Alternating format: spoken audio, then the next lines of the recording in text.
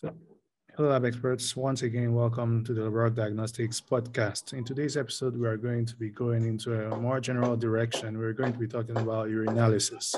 And to help us in this discussion, we are here today with a medical laboratory scientist, Arinze Steven, and he's going to tell us a little bit about himself before we begin. So could you tell us a little bit about yourself and what got you interested in the field of medical laboratory science? My name is Stephen Tuchukwu Arinze, medical laboratory scientist. I graduated from University of Nigeria, Nsukka, where I read medical laboratory sciences in 2012. I did the internship at the State House Medical Center, Aso Rock, Abuja. After that, I also did my services, like National Youth Service Corps in Abuja. My PPA was at Gariki Hospital, Abuja. After service, I started working with His Glory Hospital, Koka, Lagos. So that is where I presently work. Yeah. Thank you. Thank you. And what got you interested in medical laboratory science? We all have our different paths to which we some people actually looked for the field and then came gently into it, and then some of us kind of fell into it. Which one are you? What group are you? When I wanted to go to the university, my first choice actually was medicine. My second choice was medical lab science. Okay. That medicine thing was, we didn't know much about medical lab science actually. What we knew was medicine. We thought anybody in the medical profession read medicine. Maybe after reading medicine, they will now go out to specialize, maybe as medical lab scientist, physiotherapist, radiographer, and the rest like that. I never knew it's possible to, study something related to laboratory first. Because I also hear of pathologists and the rest. So that medical lab science I just put was because I saw it there. I didn't actually believe, it was actually there. It was medicine. That was my intention. But, all the same as God will have it, I got medical laboratory sciences and I'm happy I read the course. Because if I had read medicine, I would still find myself in the laboratory. Maybe as a pathologist also. But I'm fulfilled as a medical laboratory scientist. Yes, so much fun to be a medical laboratory scientist. You play with bacteria, play with parasites, you see them, you look on these things, you diagnose, it's fun to work in the laboratory.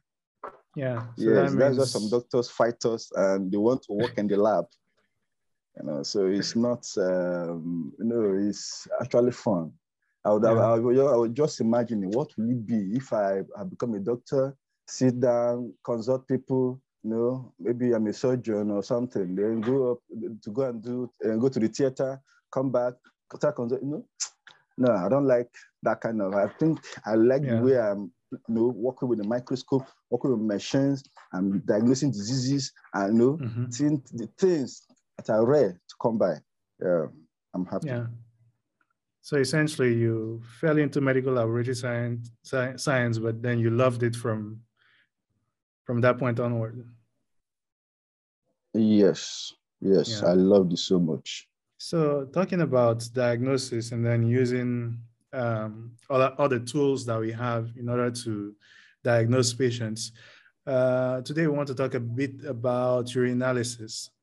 Now, urinalysis, I think, is one of those tests that people outside the hospital don't really know about as much until, let's say, a doctor asks them to urinate in a cup or in a sterile container. And then usually, I guess they don't even know what happens to that urine sample or where it goes. So for someone like from the general public who is watching this, who may like to have an idea, what is urinalysis? Okay. Urinalysis is one of the compulsory tests, everybody should do. Even if you're not you're not in the hospital bed, maybe you just visited the hospital, urinalysis is advisable. It's advised that you do a urinalysis test because it doesn't take time. In fact, in less than 5-10 minutes, you should get your results. Urinalysis is compulsory in the sense that it gives a doctor a summary of what is actually happening in your system, like your kidney, your liver, and then the blood system to check if someone is diabetic, if there's any serious issue. Urinalysis has actually saved a lot of people. It has saved lives. It also means routine urine analysis. So they just combine the two words to start calling it urinalysis. So routine urine analysis. So it's a physical, chemical, and microscopic examination of urine. Although some labs don't do microscopy, but what some lab understand it as is just the physical and chemical examination of urine. Yeah. Now, what does the microscopy allow you to do, to determine?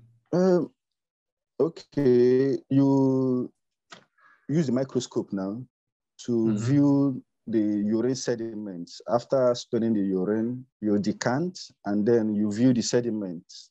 Then you see dead white blood cells. If they are high, infection, which can be, which is dangerous. Maybe probably person having a urinary tract infection, and then, or, pyelonephritis. Okay, so the pus cells, the epithelial cells, and then for a woman, when you look at pus cells, when you look at the epithelial cells, you might also be seeing some clue cells. There are some cells called clue cells, C-L-U-E, clue cells. These are cells that, they are actually epithelial cells, but they have bacteria in them, and they can serve as pointers to, what is it called? Bacteria vaginosis. And then the other things you also look at for crystals, casts, bacteria, yeast cells, red cells, red blood cells, what else, and etc. These are the things you look at for them in the microscopy. They're also actually important, like for kidney stones. If you see more of crystals, although the size, which actually is important too, that one will be done from scan to know the size of the crystals. You start talking about kidney stones, and then even you to looking at the size from the microscope, you can tell, oh, is this kidney stone or not? The size matter a lot, especially on a fresh urine sample, maybe urine sample that is not more than 6 hours, after production, because the longer the urine stays, the more the crystals will start coming, developing. So from what you're saying, it looks like you can do a lot from the urine, because originally you talked about being able to assess the state of the kidneys. You talked about being able to assess the state of the liver. You talked about inflammation. So it looks like in the urine, there's actually a lot of information to be able to assess anybody's health. So I guess that's why you were saying that it's one of the compulsory examinations that we should do. Yes.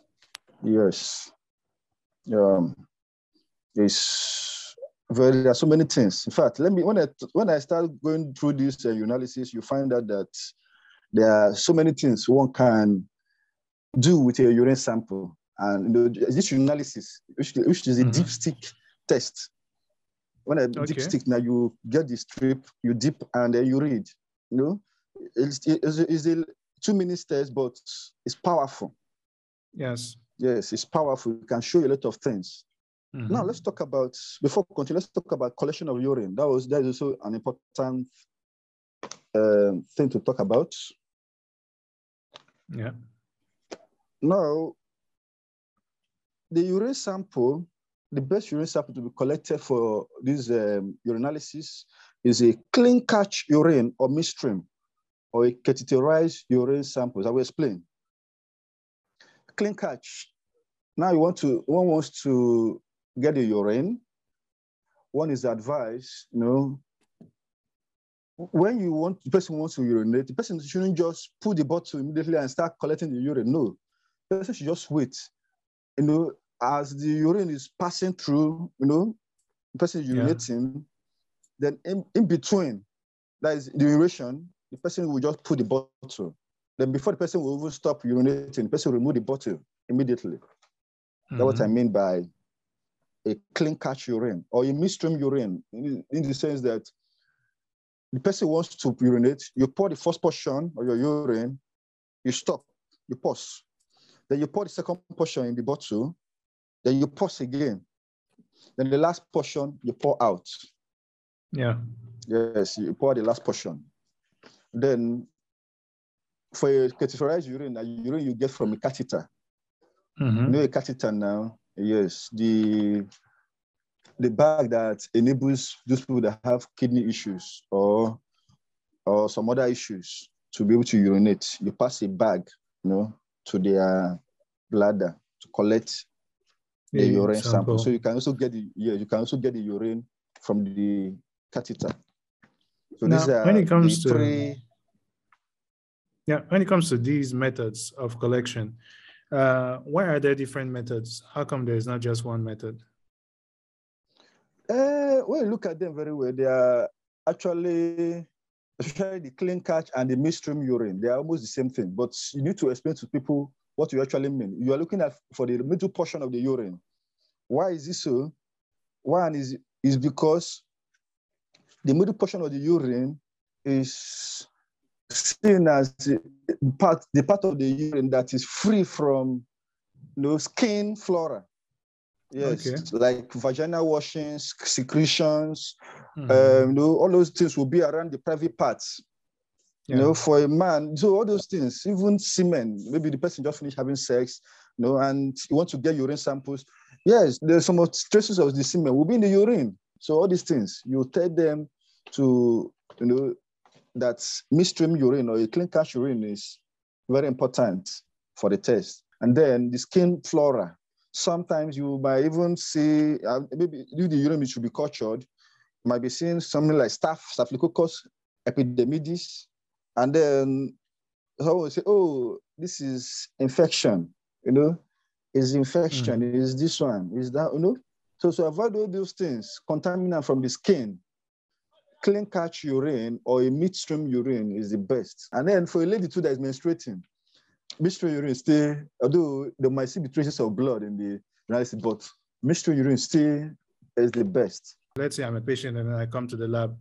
Do I have to take the sample at the lab right then and there, or do I have to go home? I think there are also some samples where in some cases they may ask you to take it at a particular time. Okay. That's a very good question. The best urine sample for urinalysis usually early morning urine. That is the best urine sample for urinalysis. But in the situation whereby someone was rushing to the emergency, probably the person is having diabetic ketoacidosis and the patient is in coma. Okay? But when I start talking, you understand what I mean by diabetic ketoacidosis. And patient, there is the high point of diabetes, mellitus. And the person is in coma. You will not say, oh, and then, or the person is about to go to coma. For example, the person is feeling dizzy. You will not say, wait the following morning before you get your urine sample. Or the person is having some pains, abdominal pains, and the doctor is suspecting pyelonephritis, and he wants to know if there is a leak. If you don't do a urinalysis, let's know if you can see leukocytes. Because when you see leukocytes, it means the person has a urinary tract infection. The person actually has infection. And the doctor wants to just have an idea to know whether to recommend antibiotics. And then you go ahead with the urinalysis, the culture, and then urinalysis, but the doctor wants to know. You will not be telling the person, come back the following day. You don't know whether the person, by come back the following day, whether it become worse. Whether kidney issue would have come up, that kind of thing. So the best urine sample is actually early morning urine or morning urine. maybe a few hours after waking up, morning urine. But in a situation whereby you can't get more early morning urine, the patient is advised to give up spot urine, because if the case is serious. But someone like you now, that you're looking healthy, you're going to the hospital, I think the best urine samples for you will be that early morning urine, because there's nothing actually obviously wrong with you. You just want to do a checkup. So that early morning urine is best for you. Okay, so I was talking about collection of the urine sample. I talked about how you collect the urine samples, and this should be done in a clean, dry container. Okay. Clean, dry, sterile container. Container that has not been used before. Give to the patient to get the urine. But some people, they reuse bottles. Yes, for me, it's not advisable anyway, but if the patient can pay a lot for urinalysis, why not give them clean bottle? How much is the bottle? Bottles. Yeah. Yes, clean them, give them sterile bottle to get their urine. And then you examine the urine as soon as possible. Yes, even everything you wanted to do, including the microscopy, culture and sensitivity, including the microscopy. I'm not talking about, after culturing now, you start doing, microscopy and the rest. But everything should be done as soon as possible, ASAP. So routine tests for urine analysis. Certain tests are graded according to their degree of accuracy. Screening or qualitative tests result as positive or negative. So when you talk about qualitative tests or screening tests, you put them as positive or negative. Or some people use present, absent, depending. And then for semi-quantitative tests, results are graded as negative, trace, 1+, 2+, 3+, or 4+. Urinalysis does not account accurately for quantitative test results. It doesn't account accurately for quantitative tests. When we talk about quantitative tests, I'm talking about figures. You start using figures. Now, let's say, for example, you did urinalysis now and the glucose is showing 2+. And then you start, you start to quantitate. Oh, this should be like 200 milligrams of glucose per daily. This is 200 milligrams of glucose. I think you start saying that that urinalysis will not give you the accurate value. So for you to get the accurate value, you start talking about using machines to do some tests, like glucose tests, or depending on the parameter you're looking at for, to quantitate it accurately. So it will just give you results for qualitative tests and semi-quantitative tests as well. So the physical properties of physical examination or microscopic examination of the urine, that's what I want to talk about now, because the physical examination, microscopic examination, they are based on the physical properties of the urine, as we're going to see now what I mean by the physical properties. Properties such as the volume, color, appearance, odor, foam, specific gravity. You might know when I talk about gravity, when I explain that, you understand. And pH will be talked about. So these are the physical properties you look at before you start talking about the chemical properties. Now, for the volume, number one, volume of urine, okay, is actually proportional to water intake of a person. The more someone's taking water, the more someone should produce more urine. Okay, that's not an issue. But when it becomes an issue is when someone starts eliminating more than 2 liters of water in 24 hours, more than 2 liters. Like I don't know which country are you calling from. There's something to use here, the beverages here. Yeah? I mean Benin. Benin Republic. Yeah. Benin Republic. Okay. Okay. Oh, and you speak English this way. Okay. I started learning a long time ago. So Okay. Now, if you get like a Coke bottle now, Yeah. 250 cl Coke bottle. In Coke bottle, 250 cl Coke bottle makes 1 liter. So if someone starts urinating to more than that, for the Coke bottles, that is more than 2 liters. So it calls for serious medical attention. That is, they call it polyuria, especially when just even if you take too much water and you are urinating that way, and you start producing more than 2 liters, 4 bottles of Coca-Cola, 50 cl Coca-Cola. That is more than 2 liters. It is called polyuria, and it calls for concern. So the person should be advised to do a urinalysis test, because diabetes mellitus can cause that. Type 2 diabetes, chronic renal failure can also cause that. And then in the case where they are absent, polydipsia, there is a situation whereby someone takes too much water.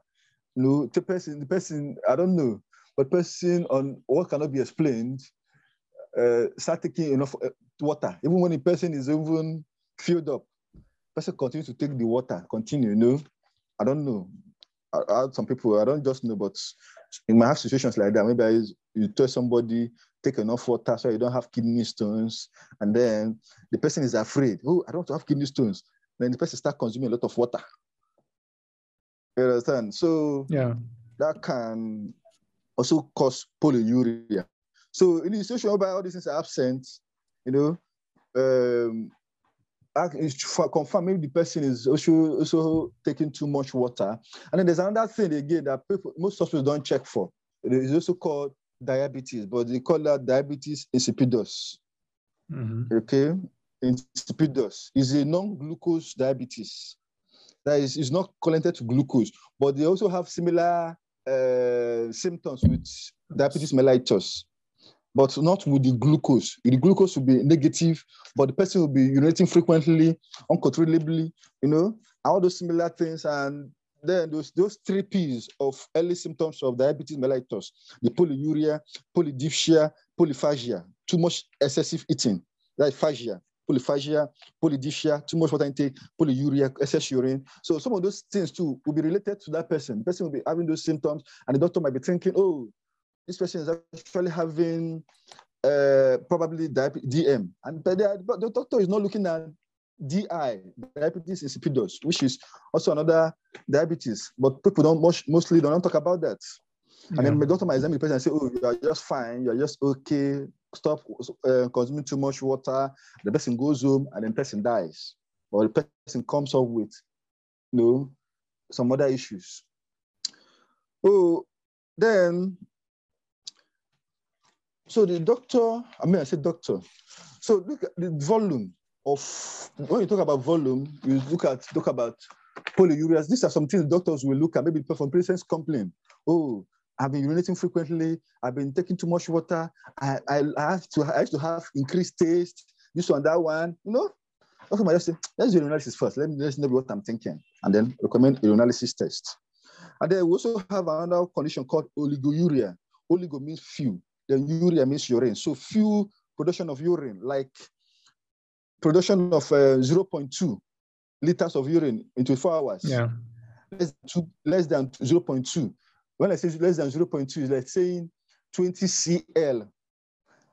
Okay, like half of the Coca-Cola bottle, or more than less than half of the Coca-Cola bottle, 50 cl bottle. And someone is producing, in 24 hours, all the urine is just like the half of the Coca-Cola bottle. So there's also another condition.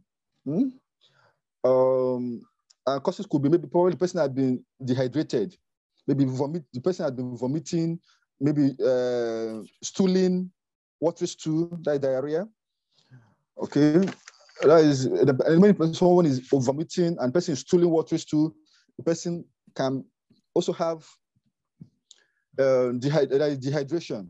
That is the person no much water content, Yeah.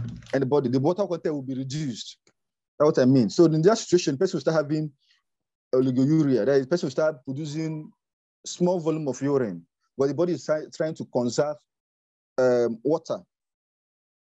And then you also look at what if there is obstruction to urine flow, or the person is having acute glomerulonephritis. That's another kidney issue. Okay, and then these are things you look at for. These are usually from complaints before the doctor recommend a urinalysis test. And then anuria.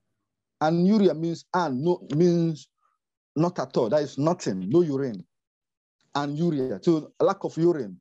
So there's a situation whereby there's a complete absence of urine formation. So the same causes of what I just mentioned, the things that can cause for oliguria, can also cause for anuria. So the patient can, I can't even produce urine again. I don't know.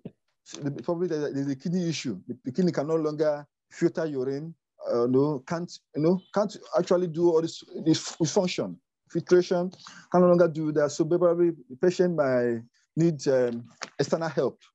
Maybe passing of catheter and the rest or something else. So now the next physical property is color. Now, this one now, the patient here now is no longer in the doctor's office now, okay?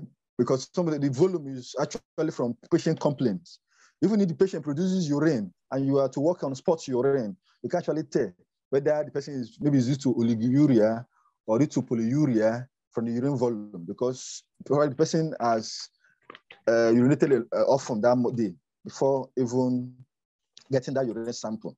So the patient is bound to get you low volume urine. So you can't be saying this is oliguria, this is because of polyuria, or diuresis, due to excessive water intake. So the person has come to the lab with the urine sample. So the first thing they look at is, normal urine should be straw.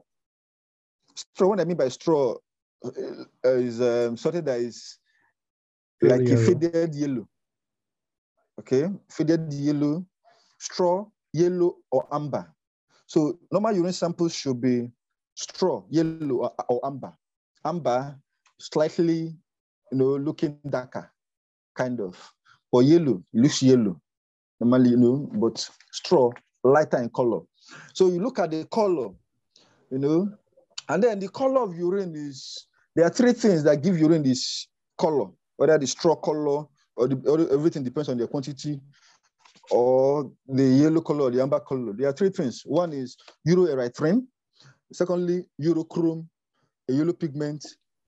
Then uroerythrin is a byproduct of red cell degradation, when red blood cells are degraded. And then there are other colors you look at for pale urine or a colorless urine. Urine can also be colorless. One can produce urine and urine will be looking clear. Colorless, like water. You might even mistake it. You say, is this water the person poured for us or what?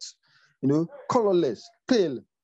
And most diabetic patient urine also come that way too. Some of them look like that. Apart from just being straw, some of them can also look that way.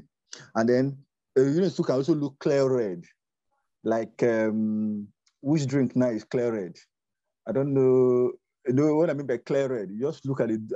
This is just red, or just let me see clear red, you call it, because the urine is just looking clear red.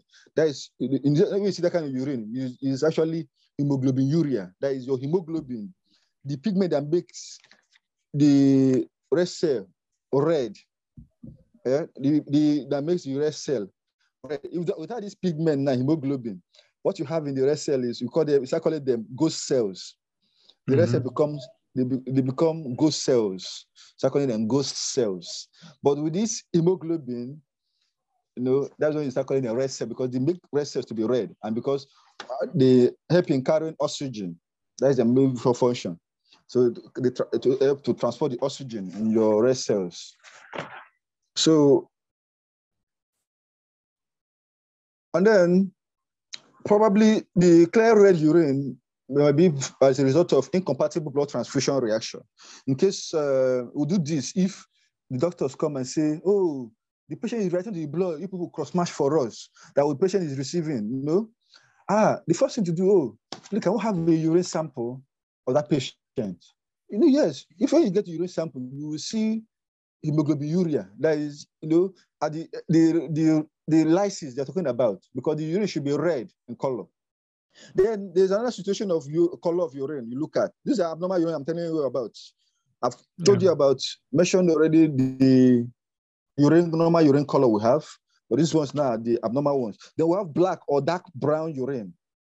Okay, black or dark brown urine. There are other causes too.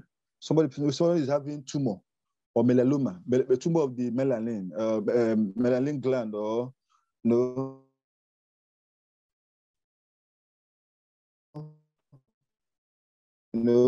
person can give you black or dark. So there are some diseases, like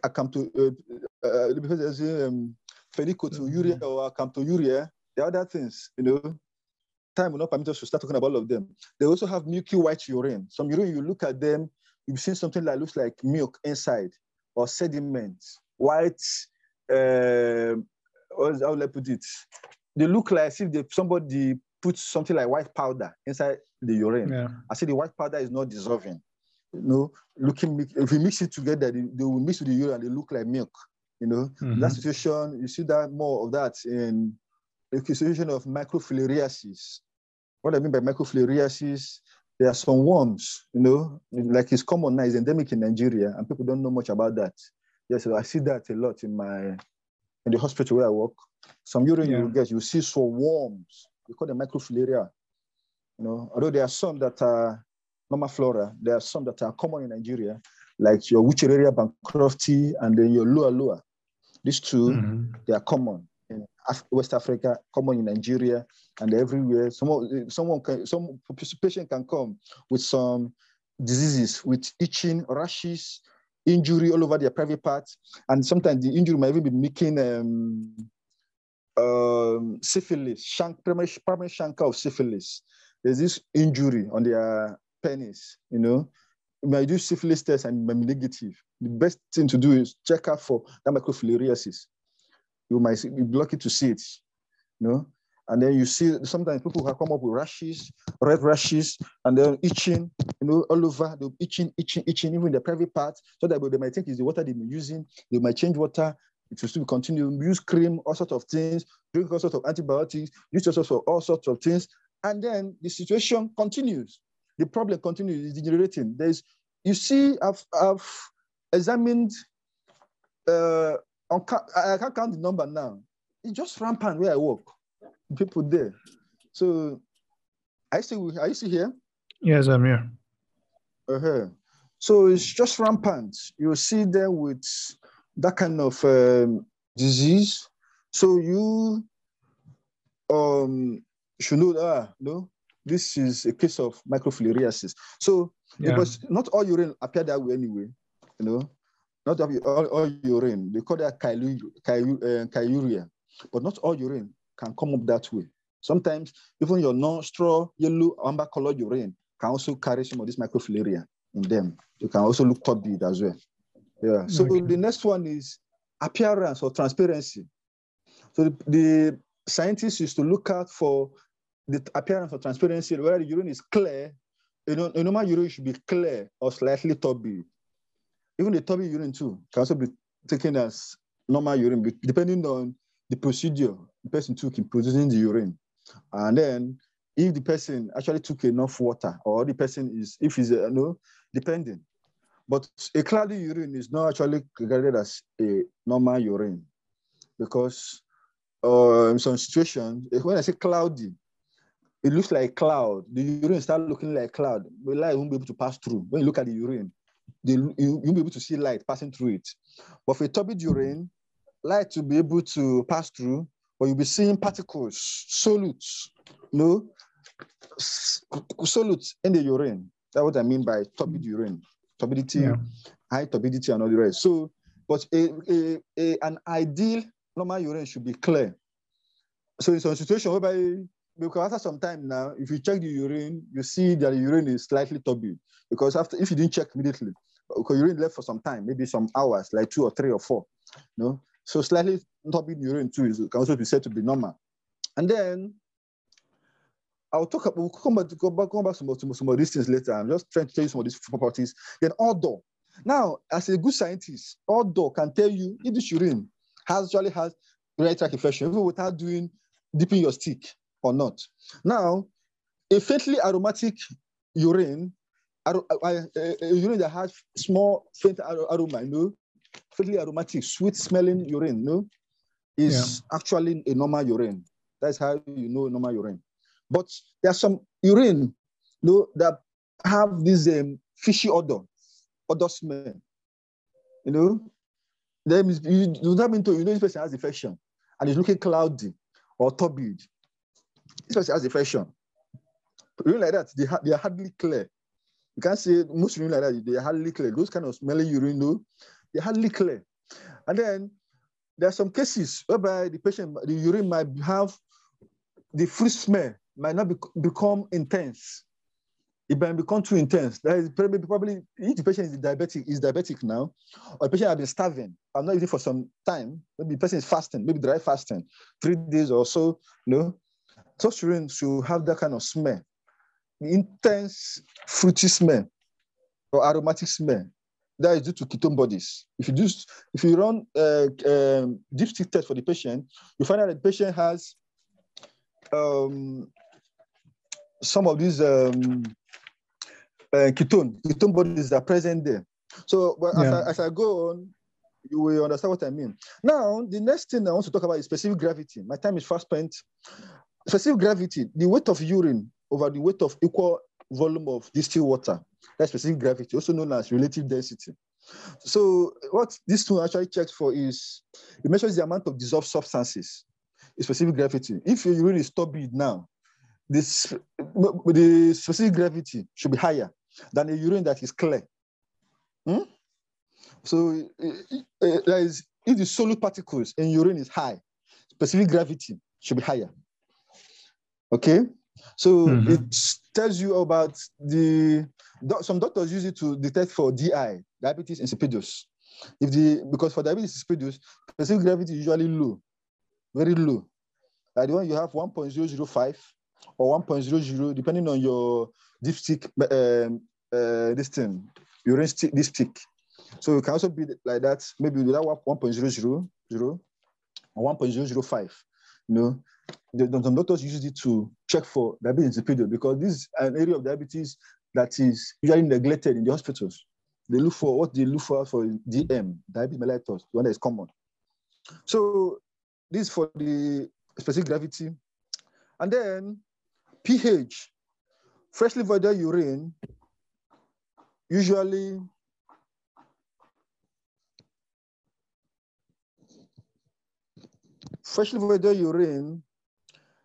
has a pH range of 5.0 to 6.8. On standing for a long time, urea, if it contains urea, or most urine contains urea anyway, urea is converted to ammonia and carbon monoxide, making the urine alkaline. Therefore, alkaline pH might indicate an old urine specimen. Okay, alkaline pH indicates that the urine is old. This is an old urine specimen. Although my battery is low anyway, I'm having 3%, so I don't know, but let me continue. Let me see how I can finish up by 5:35. So alkaline pH might indicate an old urine specimen unless it is known to be fresh. So when you see a pH of urine, 7.5, 8.0, or even 9.0, depending on your stick, just know that if urine is fresh, this is a serious bacterial infection because the urea is being converted to ammonia, and ammonia now makes the urine alkaline. So these are things to look out for. So then, chemical examination of urine. For the chemical examination, we look out for the proteins. Normal urine contains only traces of proteins, or not at all. Normal urine contains traces of proteins. So when I continue, you understand what I mean by proteins. So for this reason, a catheterized urine or a clean catch or midstream urine is advised because semen is a protein on its own. Yeah. Some of you finish having said, I said that earlier. But vaginal washings or the secretion, the discharge, mucus, all these things, they are proteins. They can also make the protein to be detected, maybe as trace. or if possible, self, but depends on the person's judgment, but mostly stress. You write protein as stress. Now, if protein becomes 1+, what people causes could be urinary tract infection, or patient is having hypertension or fever, or a person passing through severe emotional stress, or the person just finished maybe exercise can also cause that. So it can also lead to this. They call it mild proteinuria. Patient is said to be having mild proteinuria. Then if protein is moderate, like 2+, causes could include chronic glomerulonephritis, multiple myeloma, preeclampsia, pregnant women having hypertension, and then they might not be able to deliver through normal delivery. Okay, this is a very serious issue. Protein is very serious in pregnancy. Ladies that are pregnant and they check for proteins and protein is showing very serious. It only indicates that the patient tries to deliver, if it's not controlled by normal pregnancy, by normal delivery, patient might die. That is the situation. That is the meaning. Not might die. Mostly might die. You should put it that way. So preeclampsia is a serious condition for most pregnant women. And then the other, there's a pyelonephritis too. You're going to look at it, the kidney issue. So when you see 2+, they are not something you keep.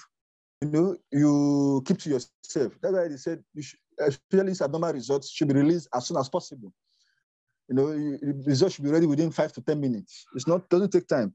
Then if the protein is showing 3+, that is marked proteinuria, causes could include acute or chronic glomerulonephritis and nephrotic syndrome, and etc. Then glucose. If someone sees glucose, starts seeing glucose in urine, present in glucose will start in urine. That means the blood glucose would have been more than 180 milligrams per DL, or 10 millimole per liter. Okay, in the blood before this glucose will start being present in the urine, because in normal urine glucose is absent or in trace amount in normal urine. For somebody that is normal, glucose being present is negligible. So if you start seeing glucose 1+, 2+, 3+, is a serious matter, and the doctor has to be notified, or it will be stated in the result that the patient actually has this condition. And glucose is the only carbohydrate that causes pathology, that is of pathological significance in the body. Lactose is not that significant in urine, like talking about lactosuria. Sucrose is not significant in the urine, sucrosuria, or talk about maltose, fructose, from taking a lot of fruits. That is this thing you get from the sugar you get from taking a lot of fruit. That is fructose. They're not too serious, even though they are much. They are high, and the distance but that's why some universities used to have ascorbic acid. There's what they call ascorbic acid parameter. So in case whereby patient is complaining, there are some things you also be careful. That one is another issue altogether. But our time goes on, we might touch that again. So because of my time, I'm rushing actually because of my time. And then ketone bodies. Yes, now I want to talk more about this. This belongs to a group of 3 related substances. We have acetone, acetoacetic acid, and beta-hydroxybutyric acid. These are 3 things that they call them ketone bodies. They can give rise to each other, depending on what to favor the other, And then once the body cannot use glucose, once the brain cannot use glucose, the next line of action is to start breaking down fats. Glucose is in the blood, but they can't use it because the receptors are not responding. The body cannot use it for energy. So they start using fat, breaking down fat in the body. And some of those fats will start being converted to acetone, acetoacetic acid, and beta-hydroxybutyric acid. Now, all these things, when they are high in your body, in the bloodstream, they can cause the brain to damage, to shut down. If they are high, especially if the person is diabetic, or even if the person is not diabetic, this is a cause of coma. Somebody is walking on the way now, and the person fainted, or the person falls down and faints. That is as a result of as a result of, what's it called? Ketone bodies. Coma, the person will be feeling dizzy. The eyes between the person. If you put this acetone, for example, in the lab, and you smell it with your nose, you smell it, you'll be feeling you'll be feeling somehow. I don't know if you have attempted, I don't know if you visited the lab before. And you smell acetone. Some of these things, when you smell them, there's the way they make you feel somehow. How much more when they're in the blood? So they can shut down the brain, shut down your body system. So when this patient, when the brain is shutting down, the person is in coma, they call that diabetic keto, and it's due to the sugar, diabetes. They call it diabetic ketoacidosis because they are due to ketone bodies. And these are acid, acetone, especially the beta hydroxybutyric acid and the acetoacetic acid. They call them because you can't in this blood stream that they can give rise to the other. They exist like that in those three states. So they said the patient has.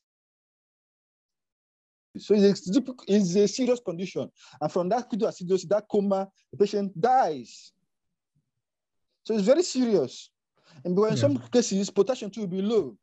So EUC, electrolyte test, might also be recommended too in this situation because sometimes potassium is depleted. So these things are very important. So urinalysis is paramount. So the other things I need to also talk about. Okay, then there's another one, bilirubin and urobilinogen. Okay, this is another issue, another marker.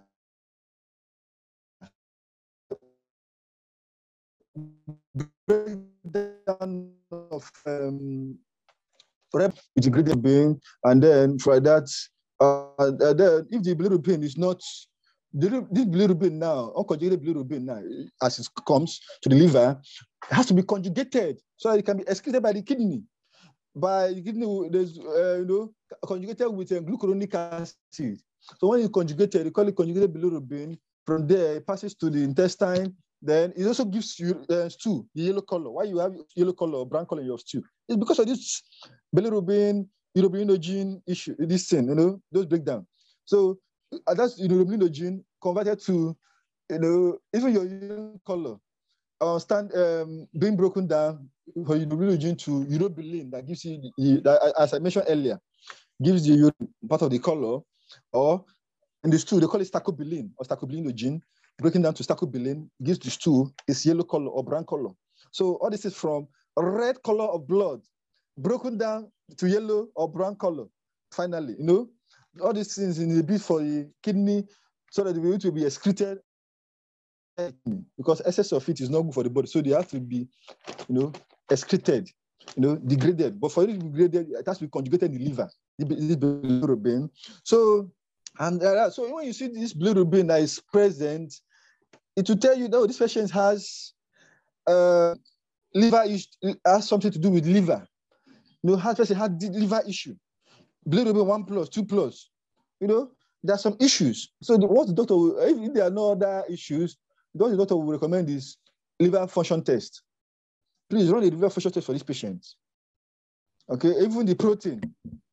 If protein is present, a doctor can also say, run a liver function test for this patient, or a kidney function test for this patient.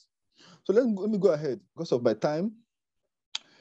Then the next one, we have leukocytes. What is actually measured here, being measured here is leukocyte esterase. It's an enzyme, okay? It's an enzyme. So the azurophilic or primary granules of granulocytes, mainly the neutrophils, demonstrate esterase activity. Here, the ester, what I mean by ester, how do I put it? The way you have salt, I don't know how to explain it, go further, but I'm trying to make you understand. Ester like can be something like a soap. When acid reacts to base, you get salt. But when something like, let's say, an alcohol or something, and then react with another group or another group like that, they can give you ester. I don't know how to come close to layman this thing, but that's what I mean, an ester. So an ester will be degraded by an esterase. The enzyme esterase, enzyme, something that causes a reaction to happen very fast. It's a substance, a protein. In some cases, protein. to give you alcohol. So if esterase act on ester to give you alcohol, the alcohol will combine with a diazonium salt that they impregnate in the strip to give you a purple azo dye, a purple dye, a purple color. So the intensity of the color will tell you the degree, whether it's 1+, 2+, 3+ of leukocyte to indicate. And when you see leukocyte plus, whether trace so 1+, 2+, it indicates urinary tract infection. Person has urinary tract infection, and the culture is usually recommended. Although the doctor might continue with, a guess drug. Oh, let me try this drug. This drug has been working for maybe 99% of patients. Try it while the result comes out. Depending on cope, if patient can cope, then you ask the patient to come back after 48 hours in most cases. Because after the culture results would have been ready, come back for the result and you give the patient the results. And then the final one I want to mention, because of my time here, is nitrites. Now, some bacteria like E. coli and some coliforms, E. coli, when I say E. coli, Escherichia coli is a bacterium that can cause to nitrite. Okay? When I say nitrate is a salt, can be a salt, usually a salt, to another salt, nitrite. So we convert NO3 salt to NO2 to reducing the oxidation state from +5 to +3. So when you see nitrite, is a pointer to E. coli or some other coliforms that are related to E. coli, like it might be Klebsiella, okay? And then this can give you idea of what you're actually looking at for. So when you see this, and it takes, and this conversion really takes about 4 hours to be, to happen. Okay, it takes about 4 hours to happen with E. coli. So if not in enough cases whereby someone has infection that you see, or sure E. coli, that you will see nitrite positive. Person can have nitrite, nitrite might be negative, leukocyte might be positive or even trace or not at all. And then the culture is showing this patient has Escherichia coli. Yes, it's still correct, because for nitrite, especially, it takes 4 hours for this conversion to happen. So in the situation where the patient produced the urine at the time of doing culture, you might not see nitrite. The patient is complaining, and doctor says, go to the lab, and the lab gives bottle. Oh, you are complaining. Get your urine. Patient produces urine, and it's taking. So you won't say, oh, because there's no nitrate, therefore the result is invalid. No. So I think I should stop here. There are other things also look at. So this dipstick, I'm talking about the urinalysis dipstick. We have COMBI2, the one that checks for glucose and protein. The one nurses use, bedside, to check for glucose and protein. We have COMBI9, or other COMBI, but the common ones now are COMBI9, or depending on the company. Okay, we can call it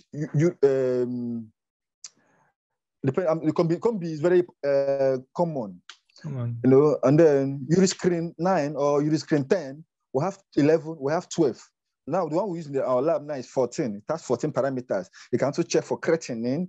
You can also check for microalbumin. You can also check for calcium. And then also check for ascorbic acid, apart from other 10 parameters that are common that people know about. The pH, the specific gravity, the glucose, the leukocyte, the nitrite, the protein, the etc. Those 10 parameters, some of them I mentioned all of them. The other people check, but my own now checks additional 4 parameters. And this is also necessary because someone might be having serious kidney disease and you might not know.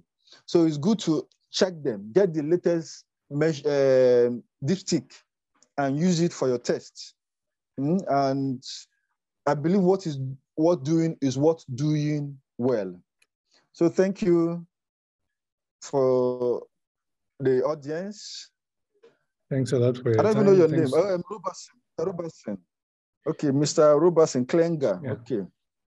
Thanks a lot for Thank taking you. the time to do this. I'm sure everyone that's listening to it is going to have learned a lot more about urinalysis and why it's an important test to do, what some of the different parameters that are actually tested are, and what each one can give you an idea of when it comes to your health. So it's a very important test. It's one we need to do more often. It's one that laboratories should spend more time on. Thanks a lot.